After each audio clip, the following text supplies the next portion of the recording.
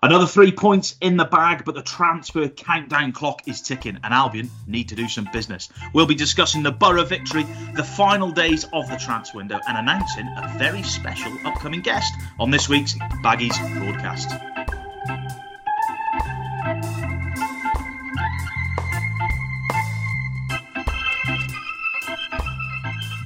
Hello Baggies fans, my name is Johnny Drury and this is the Baggies broadcast. Alongside me, as always, is the ENS's main Baggies man, Mr. Lewis Cox.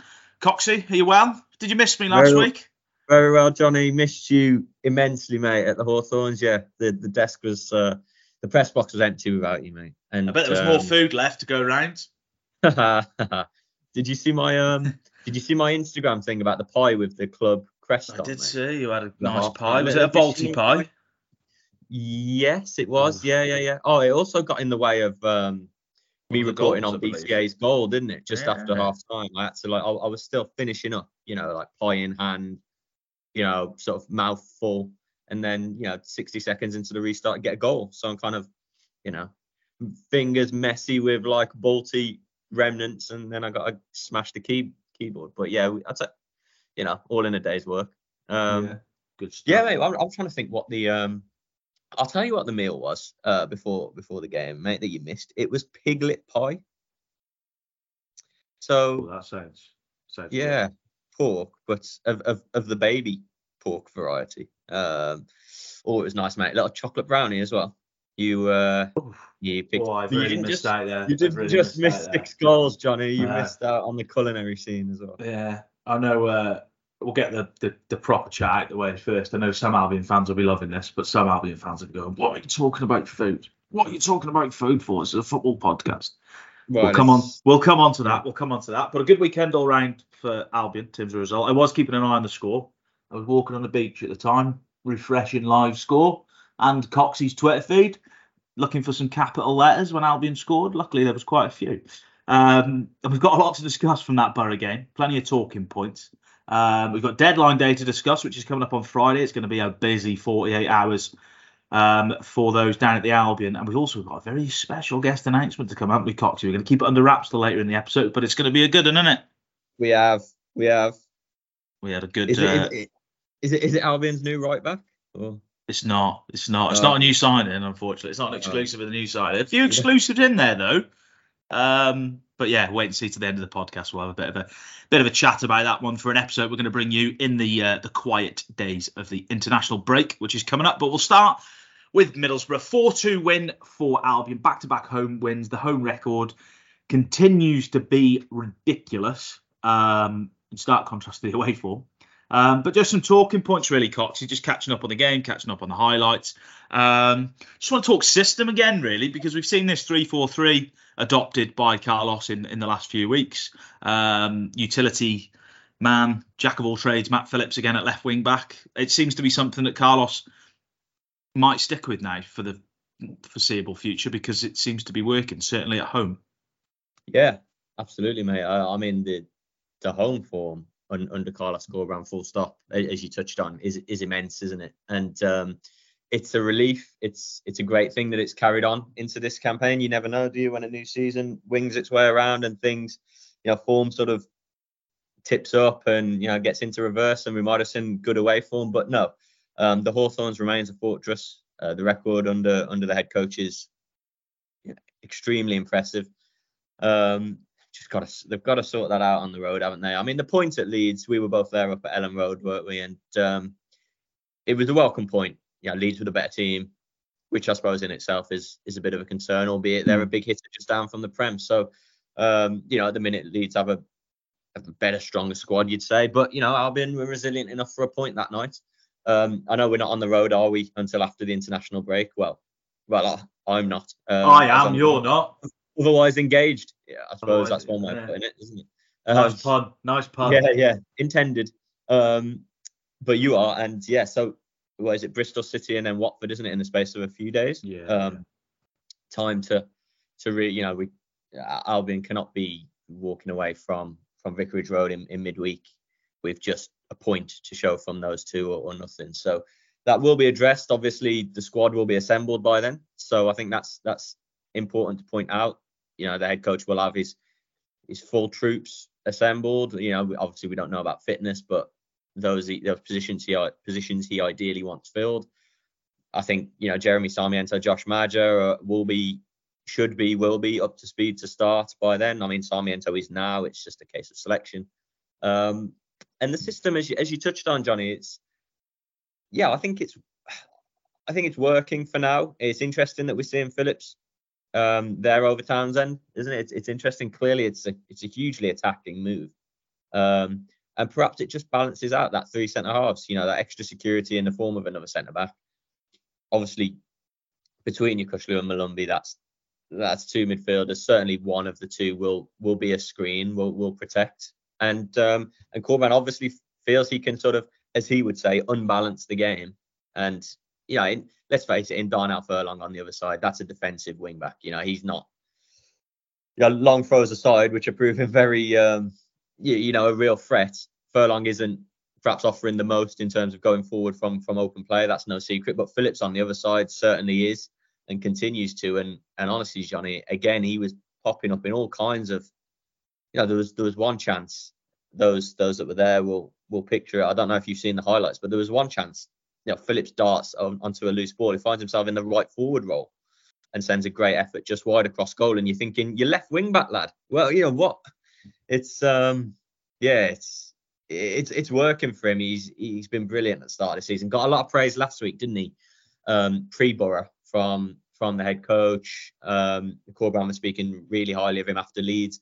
And I did just worry, you know, I hope we don't curse him. I hope he doesn't, you know, throw in a stinker or pull up injured, you know, as has happened previously. But no, he continued flying. And really making a few sort of take note, isn't he? Stand up and take note. And we've mentioned before on the pod, haven't we? Big season for Phillips and others in terms of contract situation. Obviously, we know the finances behind it. But yeah, as I said, Phillips is clearly out to impress. But I think he's just a professional that when fit and available and playing, always, you know, is always giving his all and, you know, not throwing it in and not trying to play well and impress. So I'm delighted it's coming off for him. And this role seems to be working, doesn't it? And it's working for a few, I'd say. I know we're going to get onto another player, aren't we?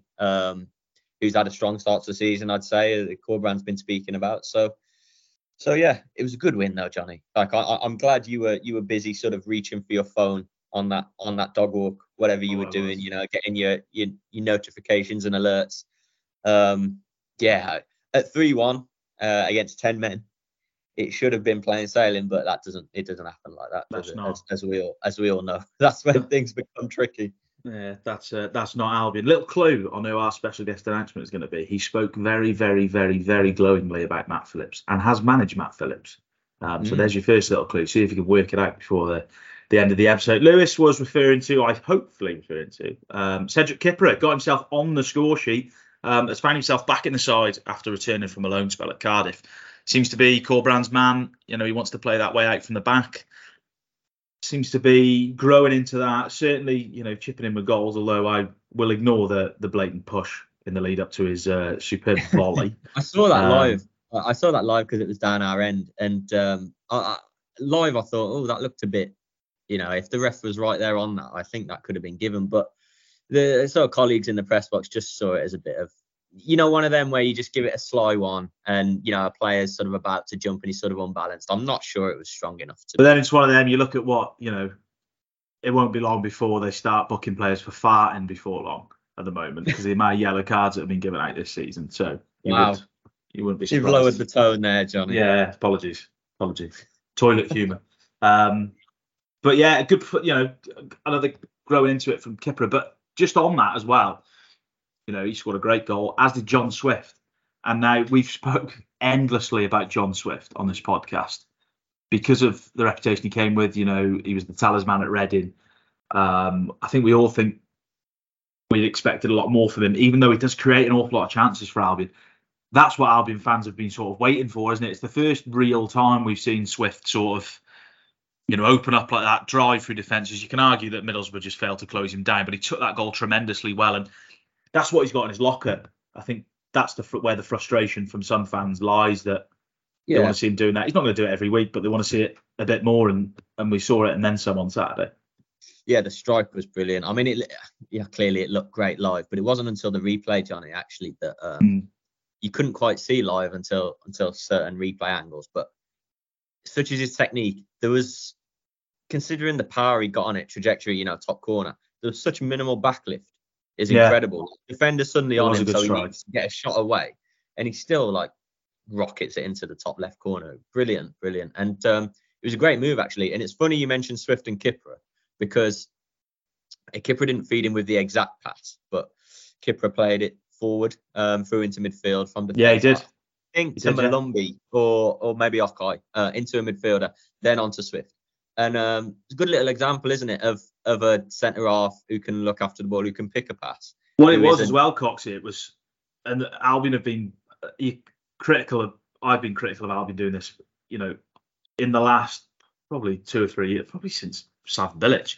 You get the ball at the back, you want to play, you're playing it safe, playing it cross sides, clip it down the channel. But Kipra's looked there, he had 3 or 4 different passes on, and he's played arguably the most difficult one in there, which could easily be cut out. He's fired it in with pace, and then the next move has gone on to Swift and he's scored. And I think that's what Albion have lacked, certainly in these 2 seasons in the Championship under Bruce and Valérien Ismaël, where they haven't played that, like you said there, Coxie, brave pass. Yeah, and that's what they need more. And that's what it looks like Corbrand's been asking his centre halves to do. And if they keep doing that, they'll create more chances like they did on Saturday.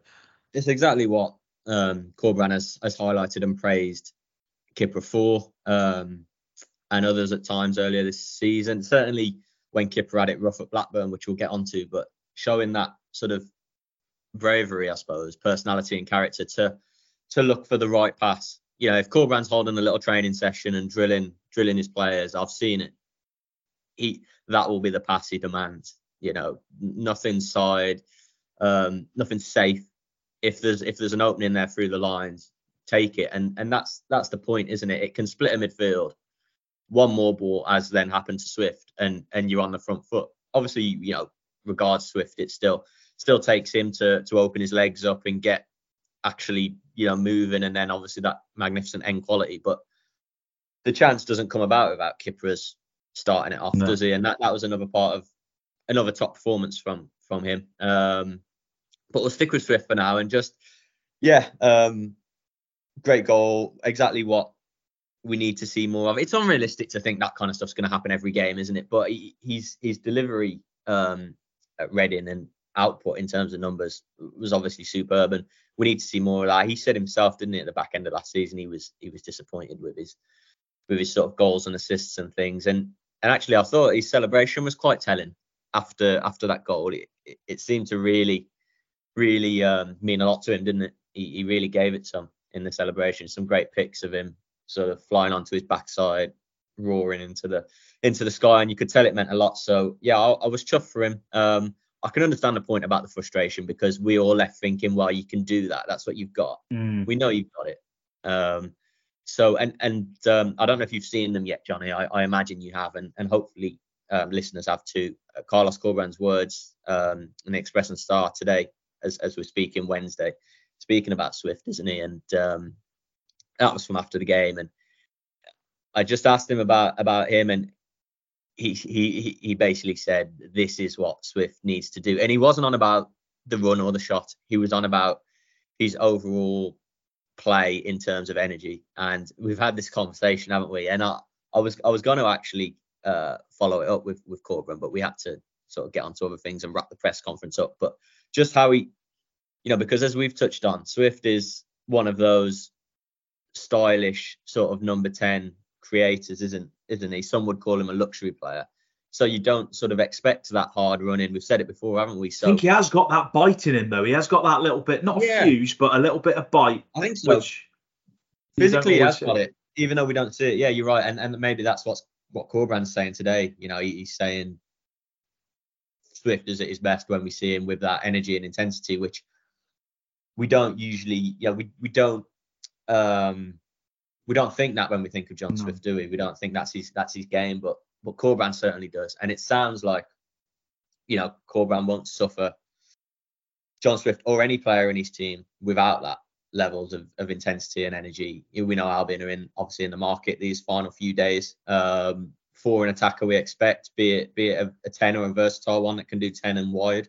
So perhaps in that Tom Rogic mold from last season, someone who can come in and really push Swift and make a difference. Obviously Rogic was unable to do, but so with the likes of Sarmiento, obviously Phillips flying, Jed Wallace not so much flying, Swift and Wallace really could find themselves, having to battle for their spots. And Swift needs to show more of that. Clearly, Corberán is looking for more of that output, both in terms of product, but energy and intensity. And some of his quotes were quite clear, weren't they? I won't suffer basic levels. I'll only suffer the top self demands of players. That's what they need to be pushing themselves to. So set himself a bit of a mark, I would say, as I say, not just with a fine goal, with the overall display, and needs to try and continue to get there. But it was encouraging. And Kipra, I go along with what Carlos said. I think responding to Blackburn was awfully difficult, wasn't it? To do that on the opening day, in the opening half, in the manner of having seconds after one goal conceded, wasn't it? And then for that to happen seconds later, that can be a real sort of bombshell to a. I think if you look in hindsight as well, you've gone into that Blackburn game, Blackburn, good championship side.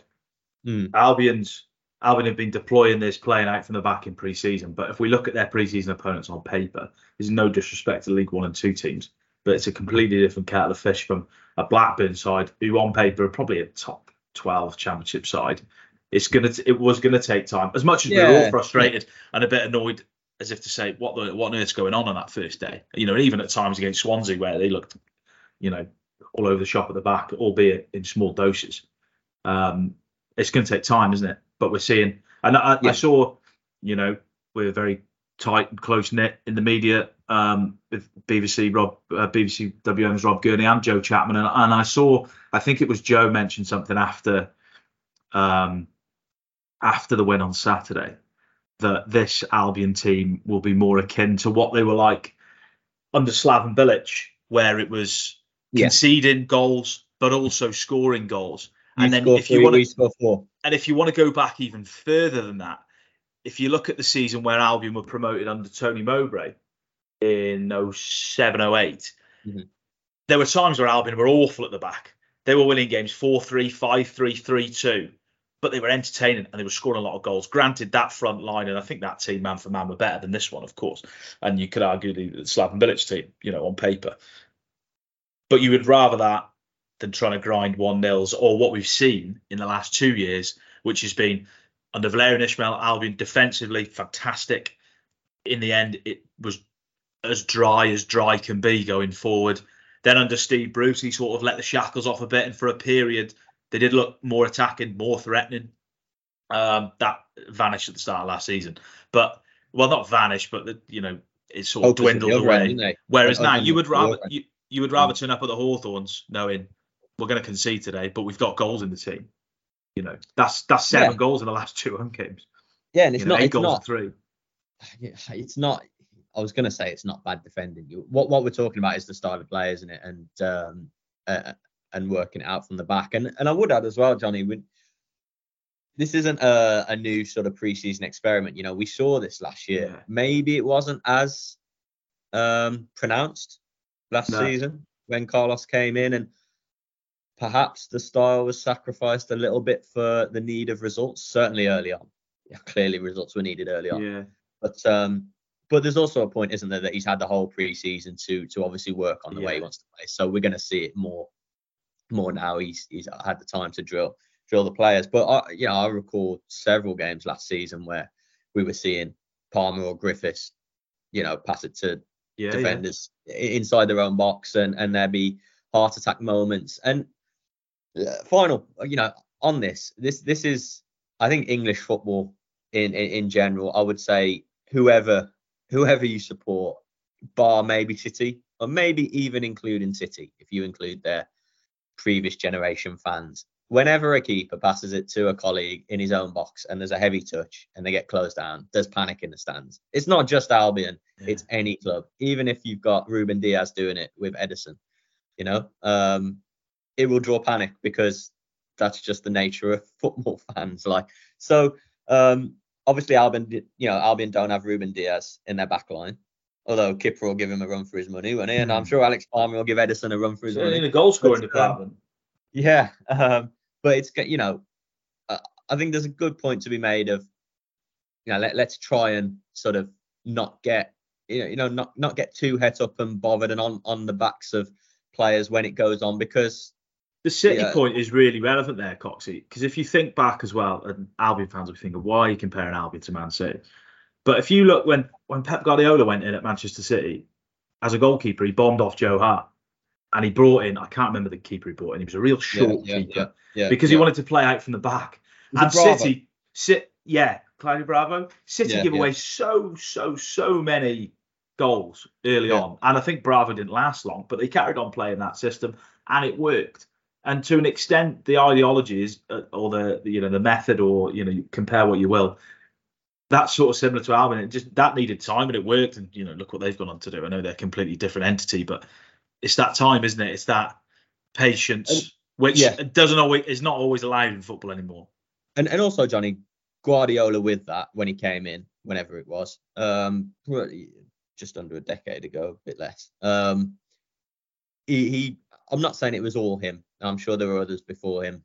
Although maybe not as extreme. He brought the style to the game, and now it's not just a Premier League thing, it's a Championship thing. We watch lower league games, don't we? Obviously I previously did, you more than me. There are clubs below Albion in the pyramid that will try the same style, because modern day head coaches have sort of had their footballing education with this stylish way isn't it, as well, way of playing. And I'm not saying I agree or disagree with it. I'm just accepting that that's how football is now. I won't give anything away, but our guest, who we're sort of keeping under wraps, it was when we recorded that yesterday, it was touched on, wasn't it, Johnny? About sort of style and the modern way of playing. That's a huge clue. That is a massive clue. Yeah. Well, so if you're struggling now, listeners, then you're struggling. But it's relevant because it's changed massively, hasn't it? The ideology and what's relevant between the previous generation of managers, so there's another clue, and I suppose the current, it just changed massively. And how many Championship teams are there now that don't play that sort of short way at the back? There won't be many. There'll be the odd ones further down who still look to lump it and get in the channels and stuff. I mean, on that, Albion welcome Neil Warnock to Huddersfield on Saturday, don't they? But yeah, that's the way, and that's what Carlos Corberán believes in. And he made a point after the game, actually, that look, the reason we do this is not for the sake of it and to mess around and take unnecessary risks in defence and to concede goals. The reason we do this is to create chances. And again, I'm not saying if I agree or disagree with it, because I think the answer is a middle ground. That's the only answer for me. But that's obviously what the modern head coach sees in it. Yeah, just to finish off this conversation, because I hope fans have found it interesting. At times, certainly probably Christmas onwards, form dipped a little bit. It coincided with different things. Matt Phillips got injured, Daryl Dike got injured, whatever. But I've seen some fans sort of accuse Corberán of being quite a conservative manager, trying to nick games. But what we've seen in the opening, certainly the home games, and well, all of them really, is something completely different. Albion are willing to go, not gung ho, but they want to go and score goals. But like you said there, Albion are playing this way to create chances. And I think what Corberán's probably, this is completely my theory, and I don't know what goes on in his head, but he's probably accepted the fact that Albion are probably going to concede a high number of goals this season than they did last season, but they're going to go and score more goals. And it's that entertainment factor. And I don't think fans at the moment can really label him with that sort of conservative tag because of the way that they've gone about it.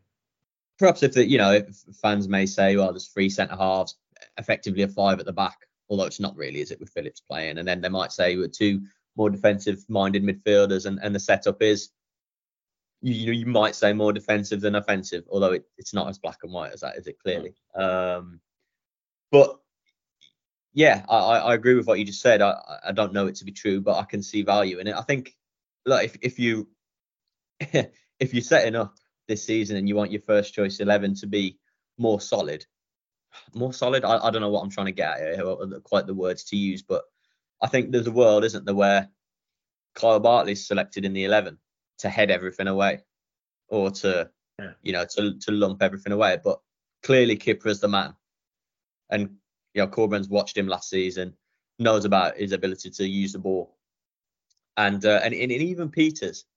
I wouldn't say Peters has had a storming start to the season, but yeah, technically he's sound, isn't he? And you would say of the three, Ajayi he's less so.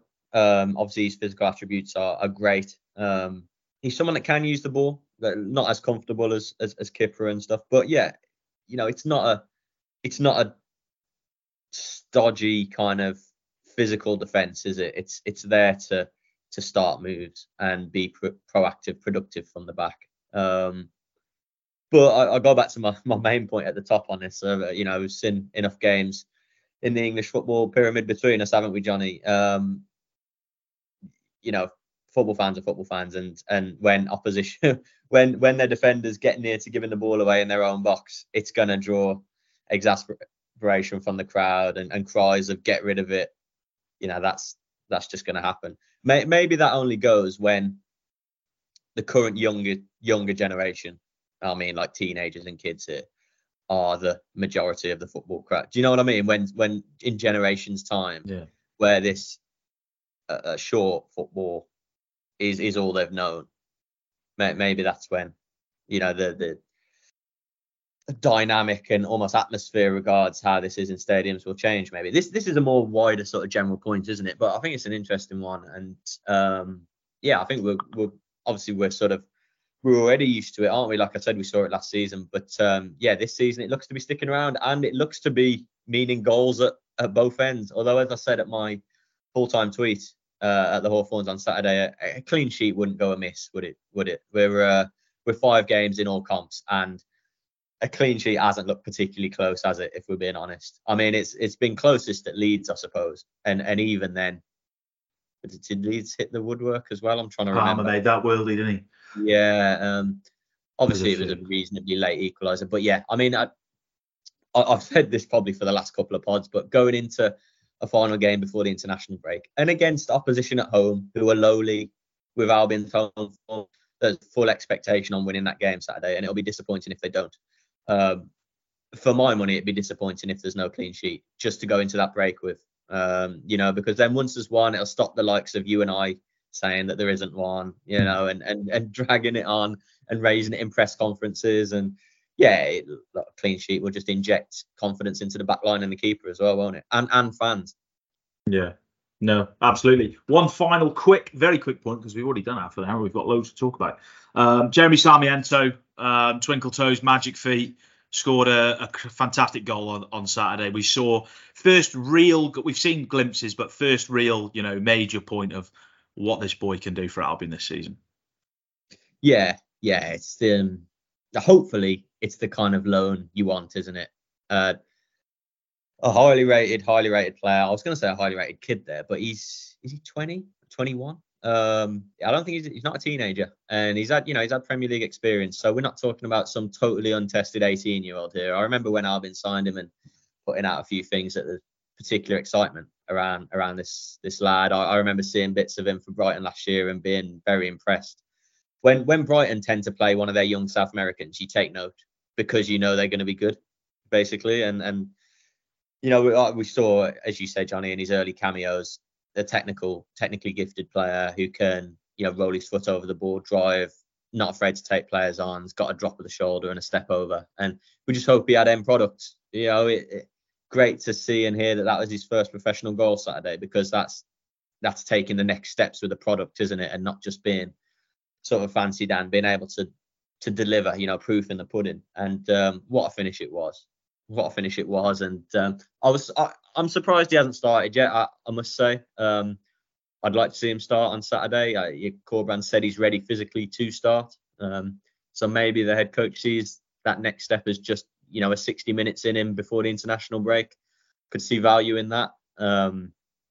There's a funny old sort of saying in football, isn't there? It's not an old saying. It's something that's reasonably modern, and it's along the lines of "Don't fall in love with a lone player," isn't it? And I was just going to mention that next. Albion fans have been bitten as much mate, we've had our hearts broken far too many times.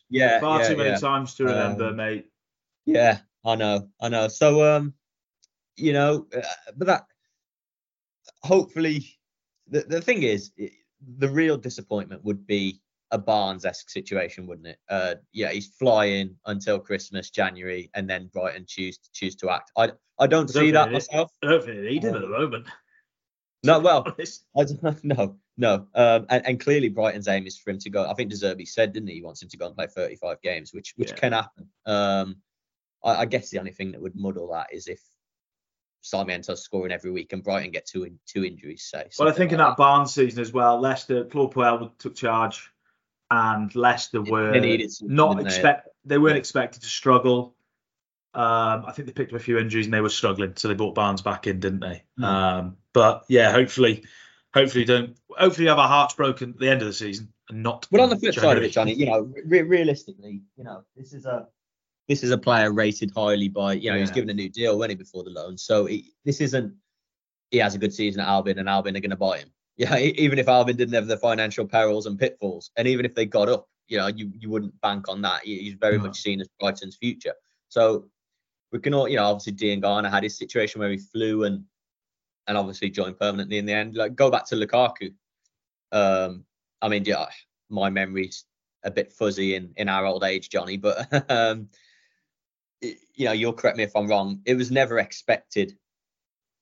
It was never expected that Lukaku was going to sign permanently. I don't think it was expected permanently, but I think he did. He was close to coming back on another loan deal, and then Everton came in. So I think we can, there are loans, from at this point better off clubs, and we can just expect that, he's just coming in to do us a favour, and for 8, 9, 10 months we can fall in love and enjoy him.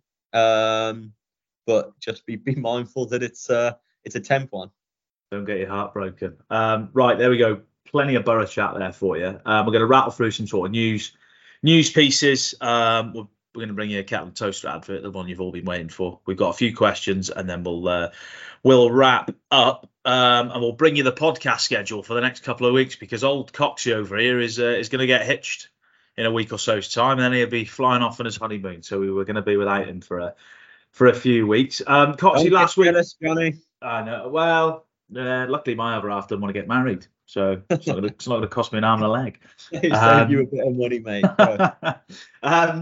News last week, it's been rumoured that Taylor Gardner-Hickman might leave Albion in this window. As it's transpired, he's gone to Bristol City on loan. The deal has got an option to buy in it, so if he does well at Bristol City, that's where he's likely to end up. Just your general reaction, really, Coxie. We saw him in pre-season. A lot of fans calling for him to play. We're surprised. For me, I wasn't surprised by the loan move, but I was surprised maybe by the option to buy in there, similar to the Zach Ashworth deal to Bolton. Yeah. What's your thoughts on it now, reflect on it a week on? I think Albion are trying to put in place what they can for best financial deals. Now, listeners will scoff at that and say 1.3 million's pittance, which, in the grand scheme of football, it is obviously. Is it pittance in the context of Albion at the moment? No. Would we like a 21-year-old academy graduate who's probably played best part of 50 games, has he? Most as sub, admittedly, but would we like him to go to a league rival club in the same division for more than that? Yeah, clearly. But are we in beggars can't be choosers territory? Probably. I think that's fair to say, isn't it? Regards getting players out. Taylor Gardner-Hickman wasn't in first 11 plans, as we know. He was where in the pecking order of centre mids below Chalobah. the fourth or fifth. Corberan had said he sees him as a bit of a 10 this season, someone who can play further forward. We didn't see him selected, did we? Played in the cup at Stoke, but he spoke on it quite at length, Corberan, about this is what Taylor Gardner-Hickman needs, and it's quite clear to me that this is what he needs. He can't stagnate and not progress by not playing, because he's not going to. You can only do so much in training, and I think the head coach made that pretty clear. So no, I wasn't surprised about the loan at all, and the finances, Johnny, are arguably the main thing, really. You clear up so much a percent of his wage, and obviously it can go on another, and that's what we've said. That's what we expect. At least one deal to be able to happen. Certainly because of that. On the back of that, obviously they're a number light, so it needs replacing in the squad realistically, and Corberan will look to replace him with an option where he made a point as well. Corberan, midfield, we've got numbers, we've got options. Some fans may not not particularly like the fact that one of them's Chalobah. Obviously, he's had his struggles, but Corberan sees it as we've got bodies. Now, there are areas in our squad, clearly, it doesn't take a genius to work out where, that don't have these options, that don't have this backup competition, and it needs it, frankly. So you had to act. You had to make the money work that can get one out. And Gardner-Hickman's not been the only one in recent times this summer that Albion have been looking to get out for a bit of funds. We've spoke about others. We've spoke about Dean Garner. We've spoke about Griffiths. There may be one or two others. I don't really expect that, but look where we are. In the final 2 days of the window now, 3 days, and said players haven't gone. It's a needs must, isn't it? But what it lends me to think as well, we've seen that Gardner-Hickman has quality. Corberan maybe hasn't seen it consistently enough, but there's obviously a reason why Corberan has been willing to let him go, and it's probably something we're not privy to, or we don't see, or he sees him every day on the training pitch, and we've seen these players in the past, haven't we? People at all clubs, fans call it, this player should play. He's done this, he's done that, but the managers work with him day in, day out. Yeah, and I'm sure, I'm pretty sure if Carlos Corberan thought Gardner-Hickman could have a real impact this season, he wouldn't have let him go. Yeah. He certainly wouldn't have put an option to buy it. Next cab off the rank in terms of he's going to play in centre mid if Okay or Malumbi aren't ready. He wouldn't have been let go. And if he thought he was really pushing Swift to the point where it was touch and go, which one of them starts, I don't think he'd have been let go, and Albion wouldn't have to restock in that area. But clearly he didn't. I think we must, had an honest conversation with Gardner-Hickman and say, this is where I see you in terms of the squad and the pecking order, and it's going to be tough for you to play as much as you want and need. So, but I think it's a deal that works for all parties in terms of the loan. But we can debate about the 1.3 million option to buy till the cows come home, can't we? What do we all think he's worth? Is it a shame another our academy players go in that we might regret in a few years, a la Sam Field? I guess. But look, we've got to look at it in the context of the here and now, the situation now where Albion are having to move players on still to bring in any sort of funds or get wages down to get someone else in. And in Carlos Corberan, in my opinion, it's really an excellent head coach at the club who can do things here, whose hands are pretty much totally tied in terms of finances to get anyone in. So I don't think we begrudge this loan, possibly the permanent deal, for Corberan to be able to operate in the market. Yeah, we're all encouraged by Sarmiento and Maja. I am. Maja looked really good in his half hour the other day. His touch and stuff was excellent. I'm really excited by him.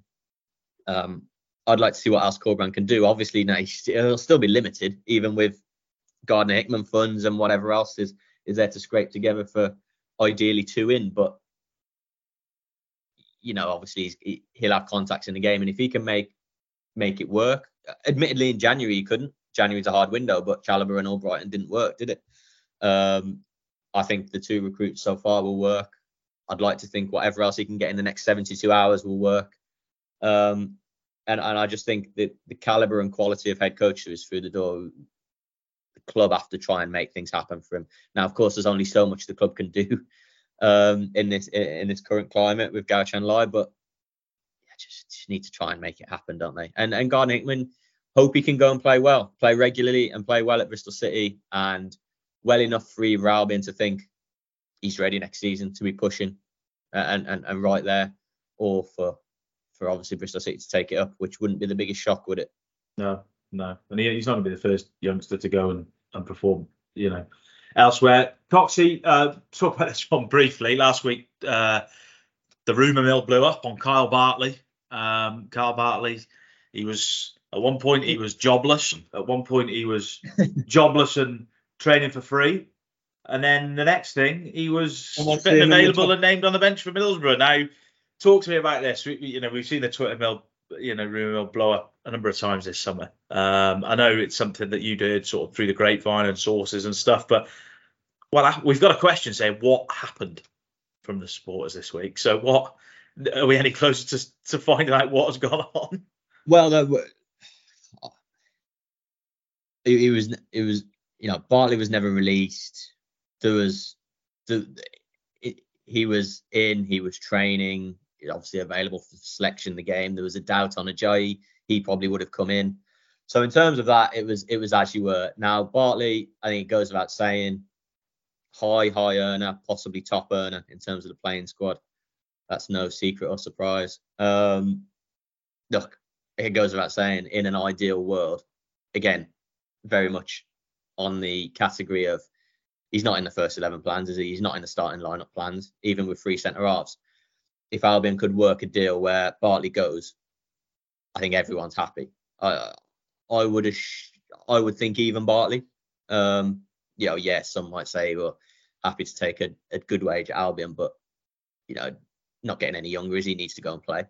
So my understanding and what I think is that this is a case of Bartley's available to go. However, any interested club can strike a deal, make it work. Obviously, in terms of an Albion pay-up, next club taking on his wages, whatever it is. Obviously, he's up next summer, Bartley. So I think there might have been, within the rumour mill and wherever that started, I think there may have been a bit of misinterpretation about Bartley being available on a free, it'd been touted around to agents, to clubs. Which happens, Johnny. It has happened also. It happens with other players as well. And you say that Bartley's available. Given Albion's situation, he's in the same boat as every single Albion player, really, because for the right price, given the situation, every Albion player in that squad is, in inverted commas, available for the right price. However, with you're right.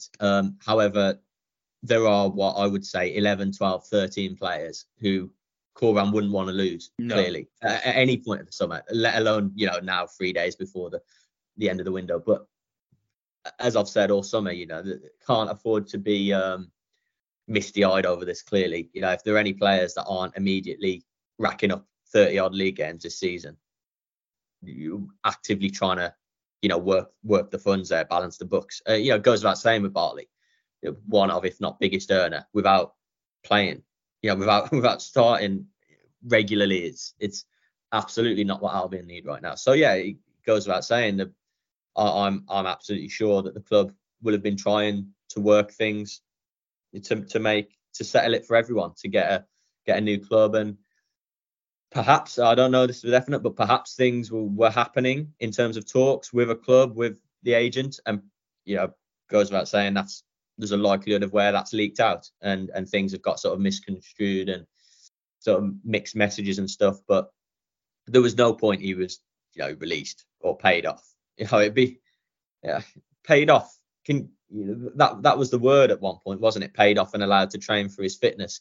I think if you're I listen to a lot of podcasts with the sort of lower down footballers and Bags Broadcast fans. I listen to Under the Cosh with John Parkin, and they talk about players, League One, League Two players. You'll have League Two players who might be paid up, but that's a while ago now. It's very rare that players will be paid off in the current situation. It'll either be, a club will come in and pay a small fee, or there'll be a loan deal, or transfer the wages. Or if the wages are right on the bottom end of the spectrum and it's better for the player and for the club for the player to go, they'll get paid up. But someone like Bartley, a top earner, if Albion were to pay him up, I would be awfully surprised.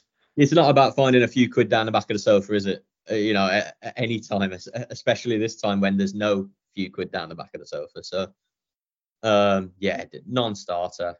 Obviously, checked out, and Bartley was in the club training, preparing for Borough, with his teammates. Like I say, I'm not saying that things weren't trying to be progressed behind the scenes to work something, but look, as it went and as it is now, nothing, to our understanding, nothing was close to coming off. But yeah, so that's how it was. Yeah, just a rumor started that was incorrect in terms of him being released, and that's where it got to. Yeah.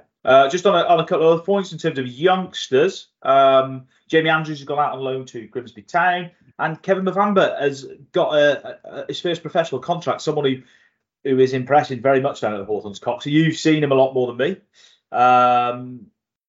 So it sounds like he's got a big future at the Hawthorns. Yeah, we were there for that 21s game last week, weren't we? Sorry, not me and you, but I was there. That 3-3 draw with Blackburn, who have a very good academy, by the way, and what a goal. I'm sure you saw a replay of his goal, Johnny, from that night, the volley from outside the box. And that's not really his game, really is a combative midfielder who gets around, breaks up play, can use the ball, but showed his ability with it there with that. He was still 16 then, by the way, obviously 17 last Friday when he signed his first pro deal. I think we can be sort of encouraged and satisfied by the bright young thing at that age group at the club signing on and not been snapped up elsewhere before Albion have even got the chance to hand out a pro. Don't get me wrong, the contract doesn't mean he won't attract and draw interest and a bid further down the line, but obviously gives Albion that sort of security and comfort. But it's we've seen it, haven't we, with Whitwell, Esiosa Sule, who came in from Celtic, scored a good goal for the 21s last season, signed a pro on his 18th as well. So in the last 12 months, we've seen a few examples of the brighter things being tied down to a deal. Yes, we've seen, was it Jamaldine Jimmo joined Villa, wasn't it, this summer? Young 15, 16-year-old midfielder. Obviously, Rico Richards was an interesting one, wasn't he? Being let go and then, moving over to Bodymore Heath, that well-trodden path for the youngsters. But yeah, in terms of Mafwamba, high hopes. I saw a report actually saying that there was sort of Premier League interest, and that happens. Mafwamba's got England youth honours. He's turned out for, was it 16s or the 18s, I think, of England. And when that happens, you will have scouts of all clubs looking at you. That goes without saying. So, big deal. And Carlos Corberan's a big fan. He made a clear point that this was high on the agenda before his summer holidays. So Albion have got it in works and got it done. So yeah, that's a big one. I don't think we're close to seeing him in the first team ranks particularly. Don't get me wrong, if Albion have a favourable FA Cup draw in Jan, one of them where he might make the bench and might get on for a senior bow, and that'll be nice. But and maybe Whitwell's in the same category now, a year older, I think. Yeah, a year older. So yeah, a couple of real ones, bright ones to keep an eye on and hopefully see progress. Yeah, hopefully. Finally, just before we get on to adverts, questions, announcements, Action for Albion postponed a recent their latest sort of, what do I want to say? I don't want to say protest. Well, yeah, protest. Their latest sort of protest action in their bid for Albion to be sold. They are, as Albion fans would have seen, it's been all over social media this week that they're planning a day of action ahead and in the middle of the clash with Huddersfield on Saturday. There's going to be volunteers giving out 10,000 leaflets before the game, sort of explaining why and how the Action for Albion and the supporters groups want a full sale of the football club now. Obviously, Goucher United wants to sell the club, and we're going to talk a little bit about that in the question section. They're calling for a full sale. 10,000 leaflets will be given out, and they'll all be held up in the 12th minute of the game. Action for Albion are appealing for more volunteers to step forward and to give them flyers out at the game. So if you are willing to do that and you want to do a little bit of work with them before the clash on Saturday. Just get in touch with them via the social media channels, Action for Albion. They're on Twitter, and I know they're on Facebook as well. So give them a message and get involved in their good cause. That they're not going away. They've done some fantastic work. I know they met with the West Midlands Mayor Andrew Street last week or the week before. Continuing to bang the drum for Albion's situation. It's good to hear about constructive talks there, isn't it, Johnny? And just a quick one on that. I know handing out 10,000 leaflets is no small feat, is it? It's no easy thing. So especially pre-game, people are busy and rushing around. So I know they're after best part of 100 volunteers, and they've got well over half of that. So they've drummed up real interest. Good little movement. They specifically timed this one, didn't they? For, as you say, Johnny, for after the transfer window to gauge where that is. But obviously they're making a point about a full sale. Obviously we know Gao Chenlai wants to, he's looking for a sale, and Action for Albion, his big push is about it being a full sale of the club. They obviously see that as most important, and I will be speaking to them later on for a piece as well. So keep an eye out for that. Yeah, fantastic. Great work. Keep it up. Time for an advert now. The Baggies broadcast and all our podcasts here at M&A are brought to you proudly by our sponsor, The Kettle and Toasterman. And what we're going to talk about this week, Cox. So we talked about a load of different things, haven't we, in recent weeks? We talked about air fryers, talked about things for your floor, hoovers, blenders was another one. We're going to talk about what is in the title today, I think. We just talk about what I need and what I want, really. I was just going to ask if they do any wedding rings, Johnny. I guess that could. You've left that a bit late, pal. I think you've left that a bit late. Yeah, you've left that a bit late. I'm sure anyone listens to the Bags broadcast who's coming. Coxey's getting married week on Saturday. For anyone who didn't realise, I'm sure Kettle and Toasterman might get a spike in wedding gift. Oh yeah, purchases now. You might have. Yeah, anyone listens to the Bags broadcast is lucky enough to get an invite to Coxey's wedding. If you're struggling for a wedding present, get yourself down to Kettle and Toasterman. I won't go into it. There's a funny Express and Star Sports Desk anecdote regards me and a kettle, and I'm not going to relay it on here. You may not know it, Johnny, but I'm not going to relay it. Yeah, I know it briefly because it features a rival competitor. So, but let's safely say I'm okay for a kettle, but I'll take a Kettle and Toasterman toaster. Yeah. I need a kettle, to be fair. That's why I've gone for picking out one of the products today. My kettle's it's on the blink a little bit, so I'm gonna have to get along to the Kettle and Toaster. He's got plenty of them kettles. One here you can get yourself. You can get your hands on a Tower Infinity Stone 3 kilowatt kettle for just £40, and that's just one of a host of graded products they've got down there. Graded product specialists are the Kettle and Toasterman with a host of fantastic brands. If you're in need of something for your kitchen or for your house, get along to Thorns Road in Brierley Hill, kettleandtoasterman.co.uk. And if you are going to Coxey's wedding, he's expecting an air fryer. So get online and get him an air fryer. As I was eating my dinner last night with the better half, I mentioned your good self in this segment of our podcast because we had some wonderful sausages from the air fryer, mate. Oh, fantastic. It's just food. It's just food and tactics. This podcast, I tell you. Yeah, the food and tactics pod. Yeah, if this is doing anything for any of our listeners, get down there, get yourself an air fryer. And does wonders for the old sausages. Oh, and just less washing up, dead easy. But thank you very much, Kettle and Toasterman, for your continued support of the podcast. Head along, as we said, to kettleandtoasterman.co.uk. Get your hands on some of their brilliant products. Right, we're going to rattle through some questions because we've been going for almost an hour now, and we've still got a little bit to talk about right at the end of the show. Start with John Wilkins. Hello. A lot of players are out of contract next summer. Bartley, Kipper, Kelly, Peters, Ingram, Chalobah, Mowat, Phillips, Reach, Fellows, Andrews, Malcolm. Christ, that's a mouthful. Do you see any of these being given new deals? Who would you give new deals? Is the club in a position to resign these players? Might be here for a long time talking about all of that, John, but... In a nutshell, not many of them, I wouldn't have thought. In a nutshell, chiefly because of the financial position and because some of those players will be viewed as not part of the plans moving forward. No. I suppose it all depends on this season as well, Cox. If Albion, if Albion go up, then potentially. Obviously we'll have a promotion party before this, won't we, Johnny? So, it's positive mental attitude. I love it. The landscape could change, but no. Look, there was minimal movement in terms of end of contracts last summer. Some are just gone, weren't there? About 4, including Livermore being the main one. But this is clearly the end of a cycle is next summer. And for a lot of these players, most if not all of these players, I would say. I wouldn't include the young players. It was Tom Fellows mentioned there and Ingram and stuff. Yeah, Ingram, slightly different conversation, but certainly for the senior ones. No, I mean, if Matt Phillips can maintain this form and stay injury free, I know he's not an ideal age, but that becomes an interesting conversation, I would say. Some of the likes but that's only if we can see this consistently and injury free. But no, I'm not expecting it. I'm expecting the club to. No, I joke about promotion party. We've said a few weeks ago, haven't we, on our predictions that we think Albion can make hope and think Albion can make the playoffs.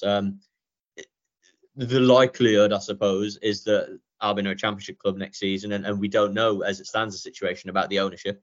So the cloth will have to be cut. The monies will be have to managed more, and that will be a massive part of it next summer when those that most of those players are released. So I wouldn't expect many at all to be kept on though. Yeah. Thanks for your question, Kieran Gibson. Seeing lots of criticism over substitutions, but with the lack of depth in the squad and the need to save our better players before risking burnout soon, what other options does Carlos Corberán have? There's no way Matt Phillips is putting in performances like that on Saturday for another 42 games without picking up an injury. It's a good point, Kieran, and I suppose that's what he wants to try and address maybe in the last couple of days before the window slams shut. I'm glad this has been brought up. Was it Kieran? Sorry, who asked this? Yeah, Kieran, yeah.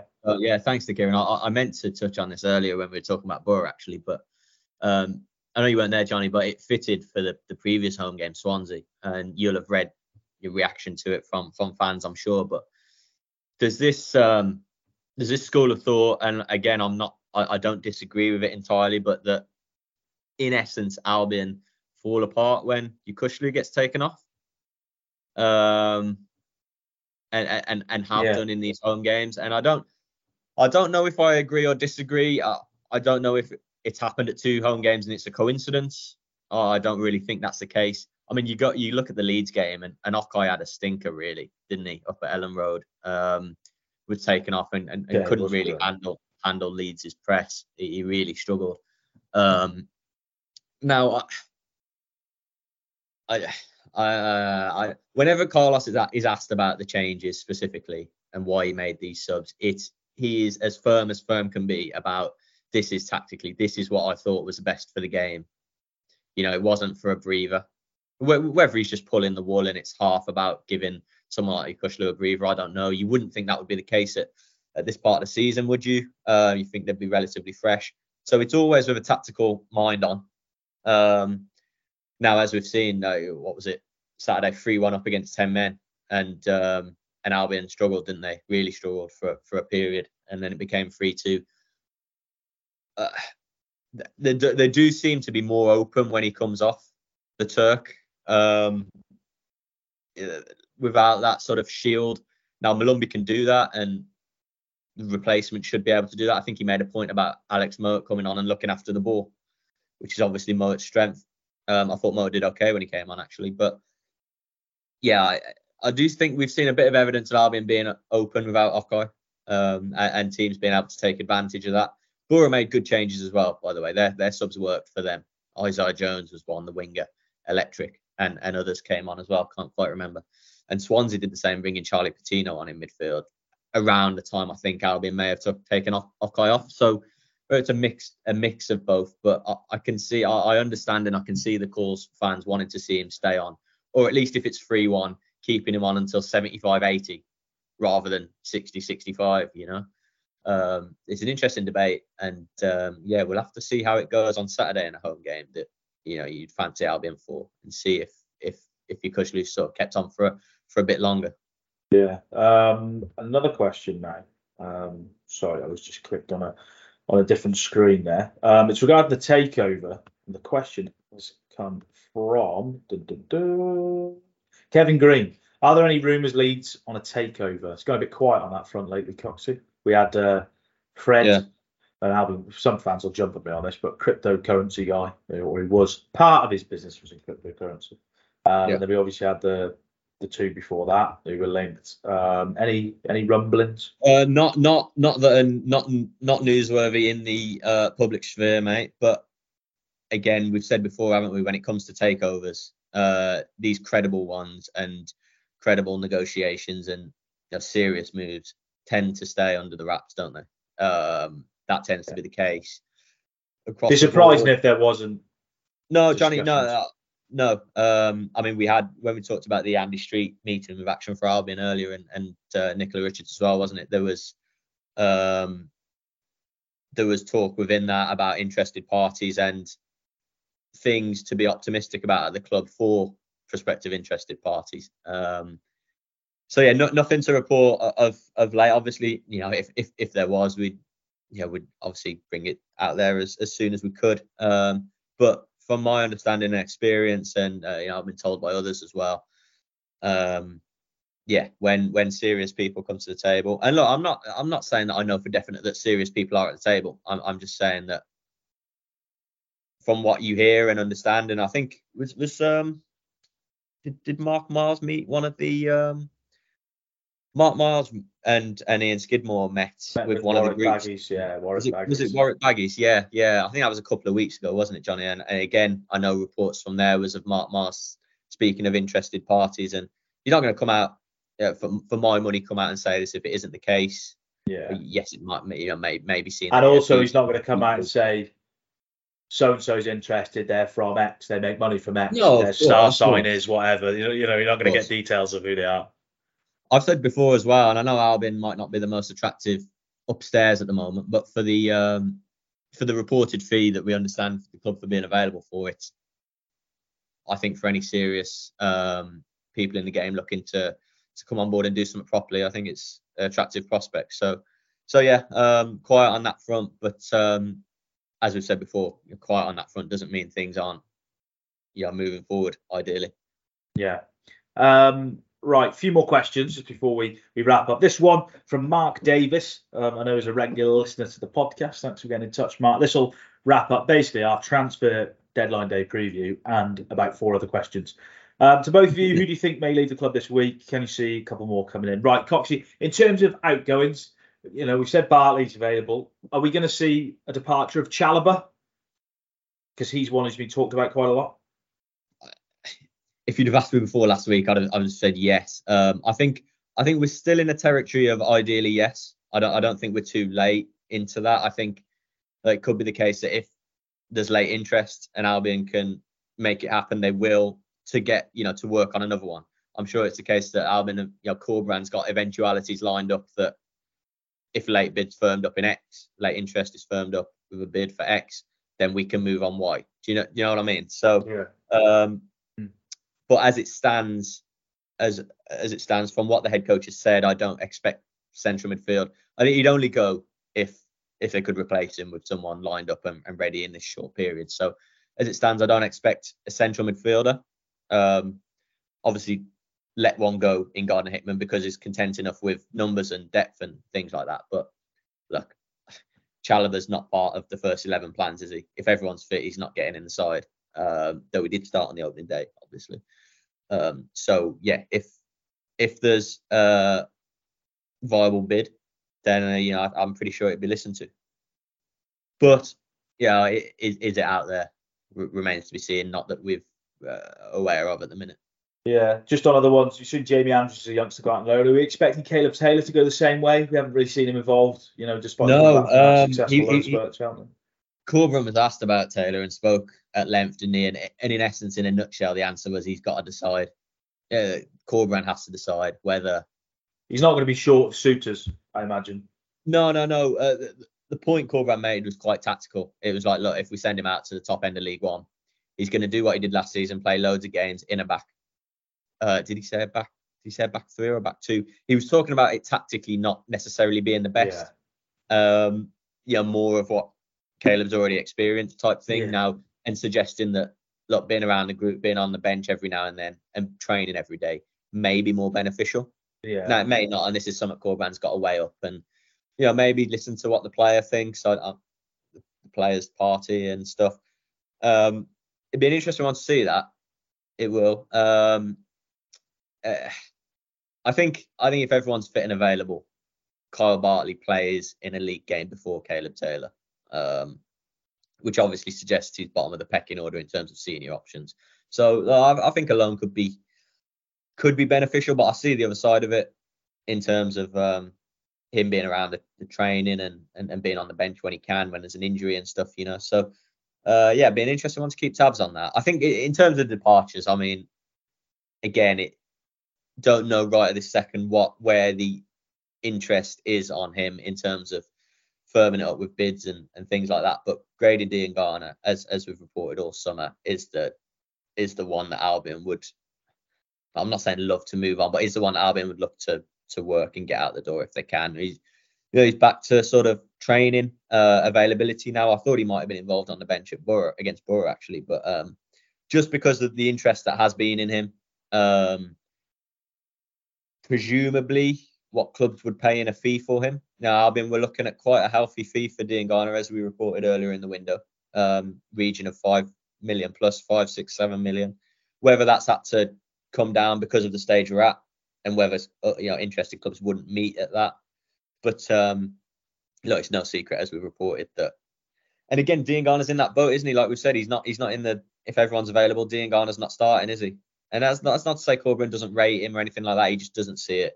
And Albion see him as a saleable asset that isn't flying it for the first 11 at the moment. So if something could happen there between now and Friday night, then it will. And I think that could be the trigger for, ideally, certainly a second one that Corberán wants, and maybe more. Like it's hard to say exactly what it would do to the finances. It doesn't mean that, Albion have received a healthy fee for Grady Diangana. That healthy fee is available to go and get a player in it.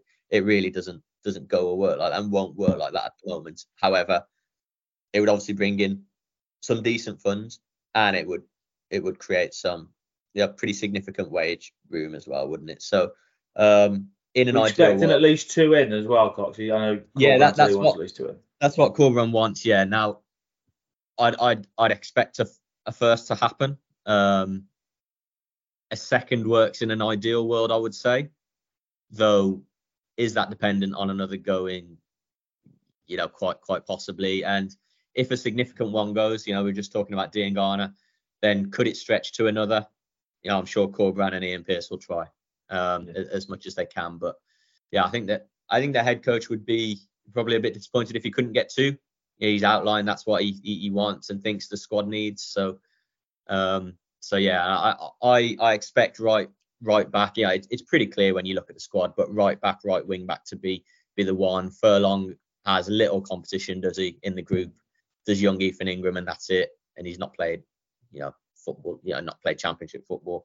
They need someone there desperately to push and compete for it with Furlong. Absolutely do. Everyone knows that.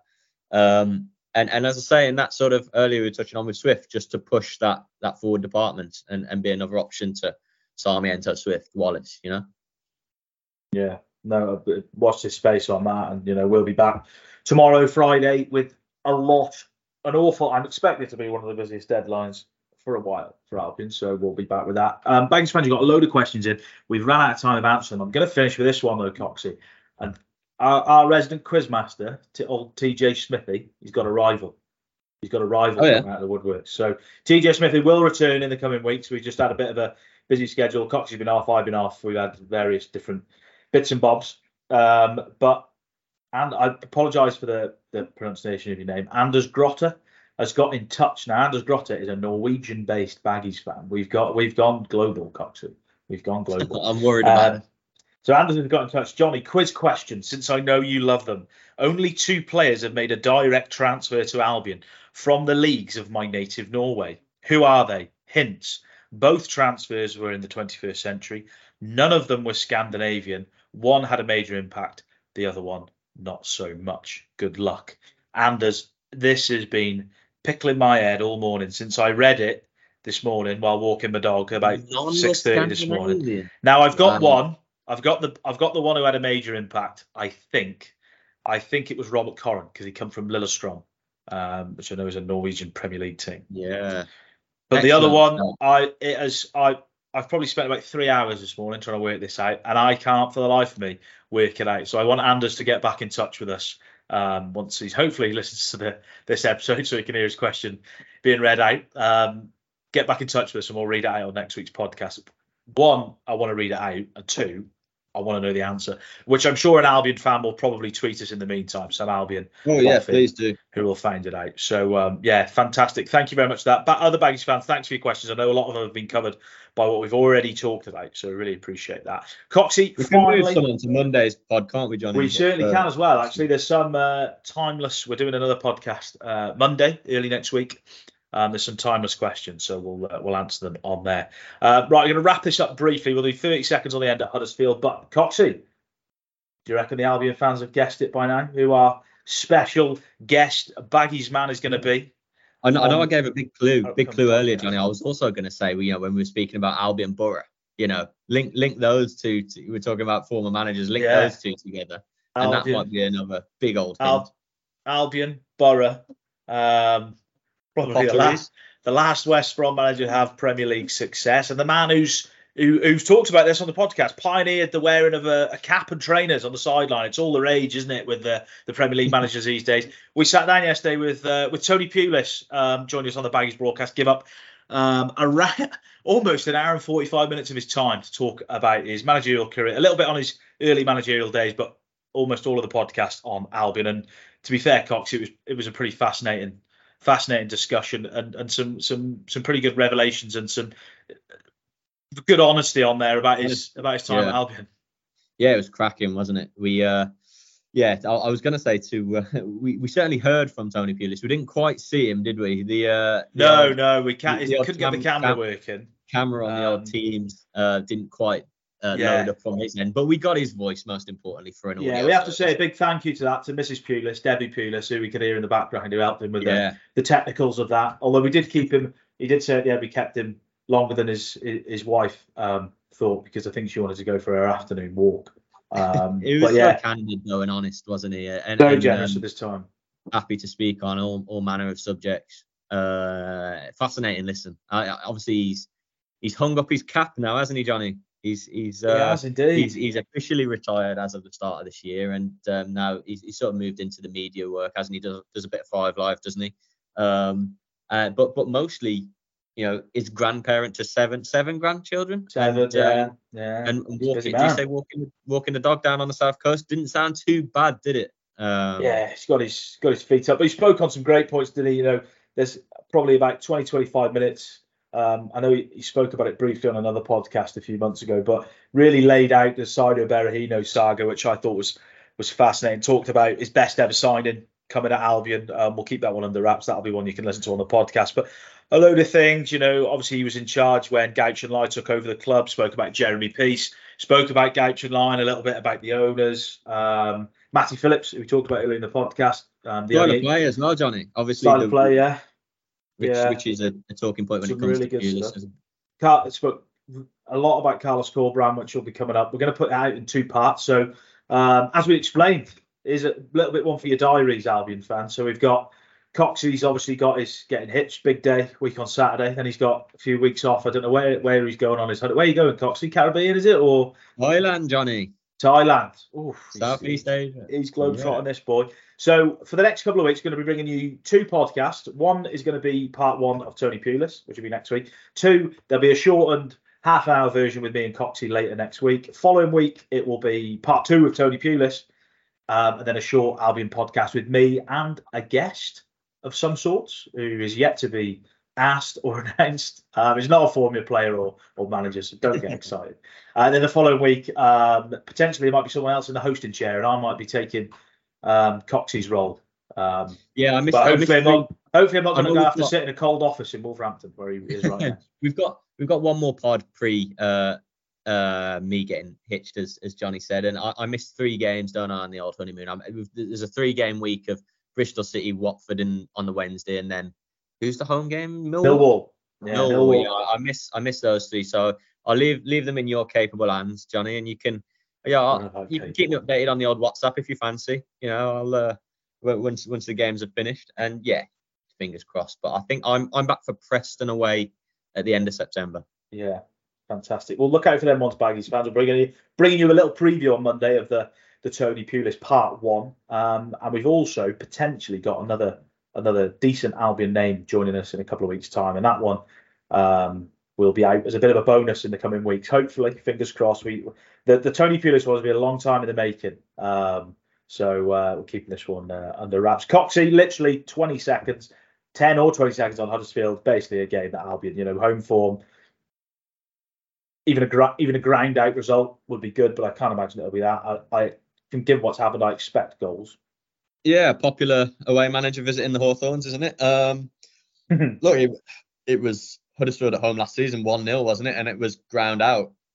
I think Albion got the win. They beat Huddersfield and Wigan, didn't they? And it was sort of unconvincing in both, but got the win. I'll take a clean sheet. I wouldn't mind 1 or 2-0, Johnny, to be honest. But Albion will be expected to win. Huddersfield have had a struggling start, haven't they? They've had a tough summer window like Albion. Albion should be expected to win, and I think they will win. And I'd like a clean sheet to see us off into the international break and to see me off to Thailand. So 2-0, please. 2-0, please, from Coxie. Hopefully, I'm going to go 3-1. Oh, greedy. 3-1. Also, no clean sheet, Johnny, no? No, I'm not backing for a clean sheet.